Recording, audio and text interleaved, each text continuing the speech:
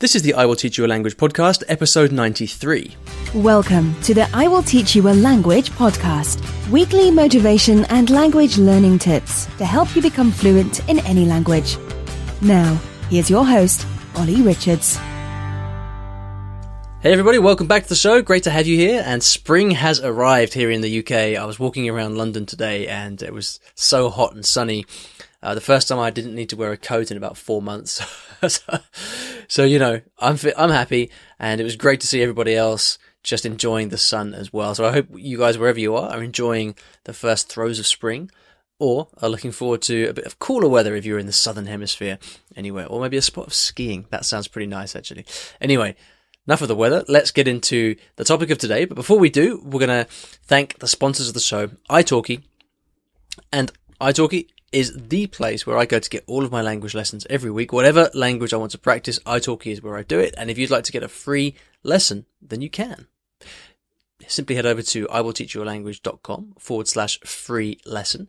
And there's a fantastic deal we've got for you there where you can get a free lesson when you sign up for one package of lessons with a teacher of your choice. So let's get into today's question. And it's a multilingual question from Brazil. Konnichiwa, Ori-san. Hajimemashite. Thiago desu. Watashi wa Burajiru-jin desu. Yoroshiku onegai shimasu. So that's pretty much everything I know in Japanese. I'm just a beginner. So I just would like to ask you a simple question. How important is the culture for learning a new language? For example, can I learn Japanese without caring about the culture? Does it really matter learning the culture with the language at the same time? That's it. That's my question. So, thank you. Bye. OK。チアゴさん、メッセージありがとうございます。チアゴさんは、日本語を勉強し始めてよかったですね。これから頑張れ。Thanks for the question, man. That was a question in Japanese and English from a Brazilian. So fantastic to hear. Get a bit of a multilingual session going on here.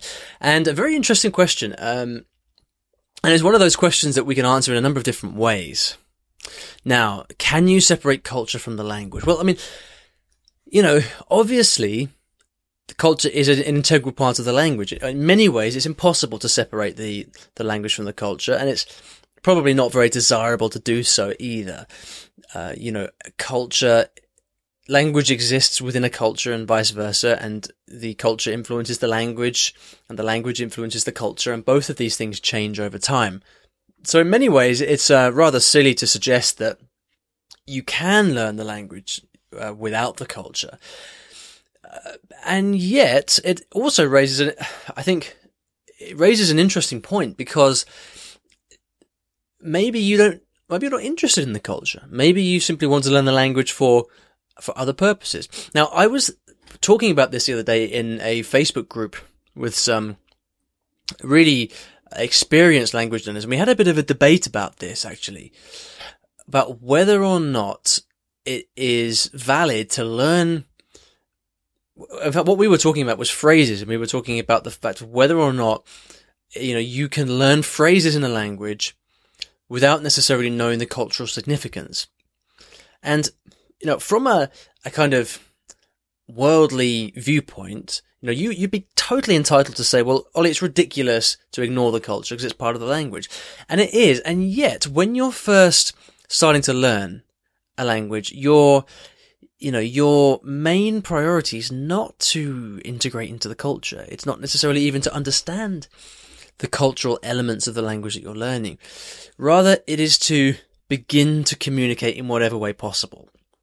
Now, when I learn a new language, I like to get to a kind of minimum level of communicative competence as soon as possible. So, in plain English, that means I like to be able to speak as soon as possible. Now, because I'm a beginner, and because I'm in a very early stage, you know, I have no kind of pretense of being culturally savvy or knowing the correct things to do in any situation, which is not to say that I don't want to, but I'm not pretending that I know I'm culturally literate yet, because I'm just trying to get to a point where I can speak and hold a conversation. Because once I can do that, once I can hold a conversation in the language, like that's the point for me where I can just double down and really start to learn the language with some depth. Because I'm able to have a conversation and I'm able to use that as my kind of vehicle for learning. So I guess, even though in textbooks they often like to teach you about the culture, have the kind of cultural segment of the book or the chapter. And obviously if you watch movies in the language, so Thiago, in your case, if you're watching movies in Japanese, you're inevitably going to learn about the culture. In spite of that, like when I'm starting to learn a language, I'm just looking for the quickest, easiest and most direct way to express myself in the language. And cultural considerations are not on my mind, really.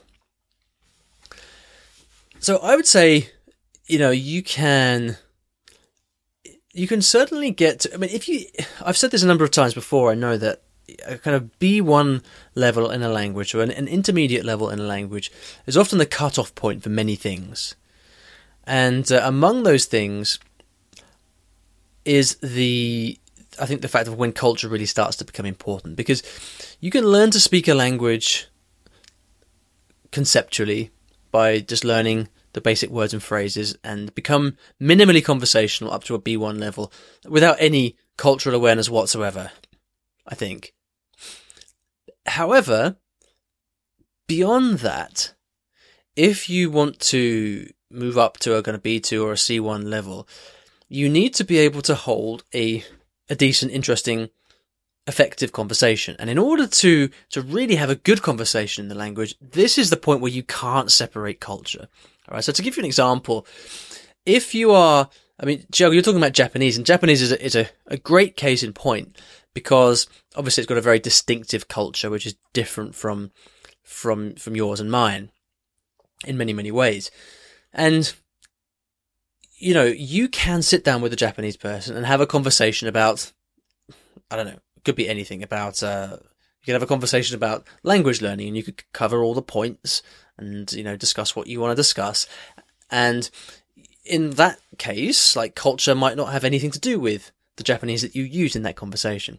Let's imagine after that you went and you sat down in a restaurant and you started to order food and to have the meal. Well, see, at this point, when you're actually interacting socially, this is where I think it becomes impossible to separate culture, because when you sit down and have a meal in Japan with Japanese people, there are all kinds of little etiquette considerations that you have to observe, and it's very much a kind of formulaic thing. So, you will, the typical thing to do is you sit down, and if your host has chosen the venue, then you'll compliment the venue and you'll say how nice it is. You'll let everybody else sit down first. You will, you won't order your food first. You'll let everybody else order, and then when the food comes, you'll compliment the food and you'll say how good it is. And all these things that we probably wouldn't say in English or Portuguese because it's not a cultural thing to do. But in Japan, this is very much a routine thing to do. And so at this point, if you stray from this kind of formula, if you like, then you're doing something which is culturally inappropriate.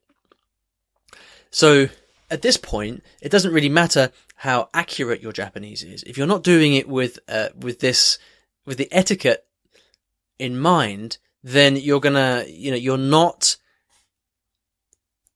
how can we say this? You're not doing a good job, really. And you can extend this to many different aspects of Japanese as well. For example, meeting people for the first time. The way that you exchange the cards and you bow, and the way you answer the phone, for example. All of these different aspects of daily life in Japanese are infused with the culture. And if you aren't aware of that culture, you're going to put your foot in it time and time again and not do very well. And so I think these are the kind of things that when you want to move beyond a kind of basic conversational understanding in the language and up to a higher level, it becomes very, very important.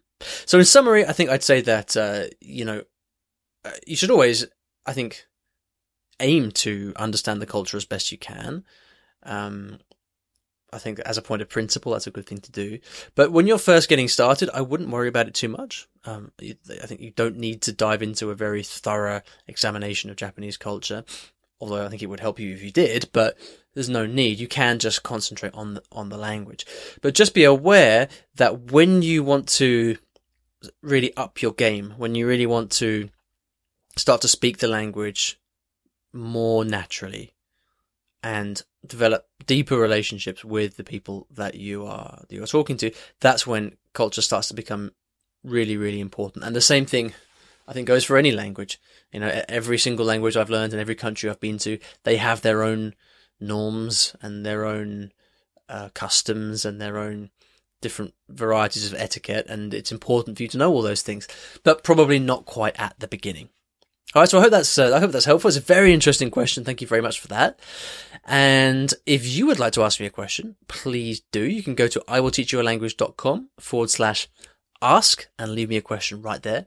I'm also asking for some voice submissions for people for my 100th episode. It's very, very close. So if you'd like to get involved, then all I'd like you to do is to simply leave a message for me saying your name, what language you're learning or where you're from, and then one thing that you've learnt about language learning from listening to this podcast. And then what I'm going to do is I'm going to string all of these together and make a cool kind of voice collage of what people have to say. That would be super cool. So please get involved in that. If you'd like to do it, you can go to the same URL. So it's iwillteachyoualanguage.com/ask and simply leave that for me there.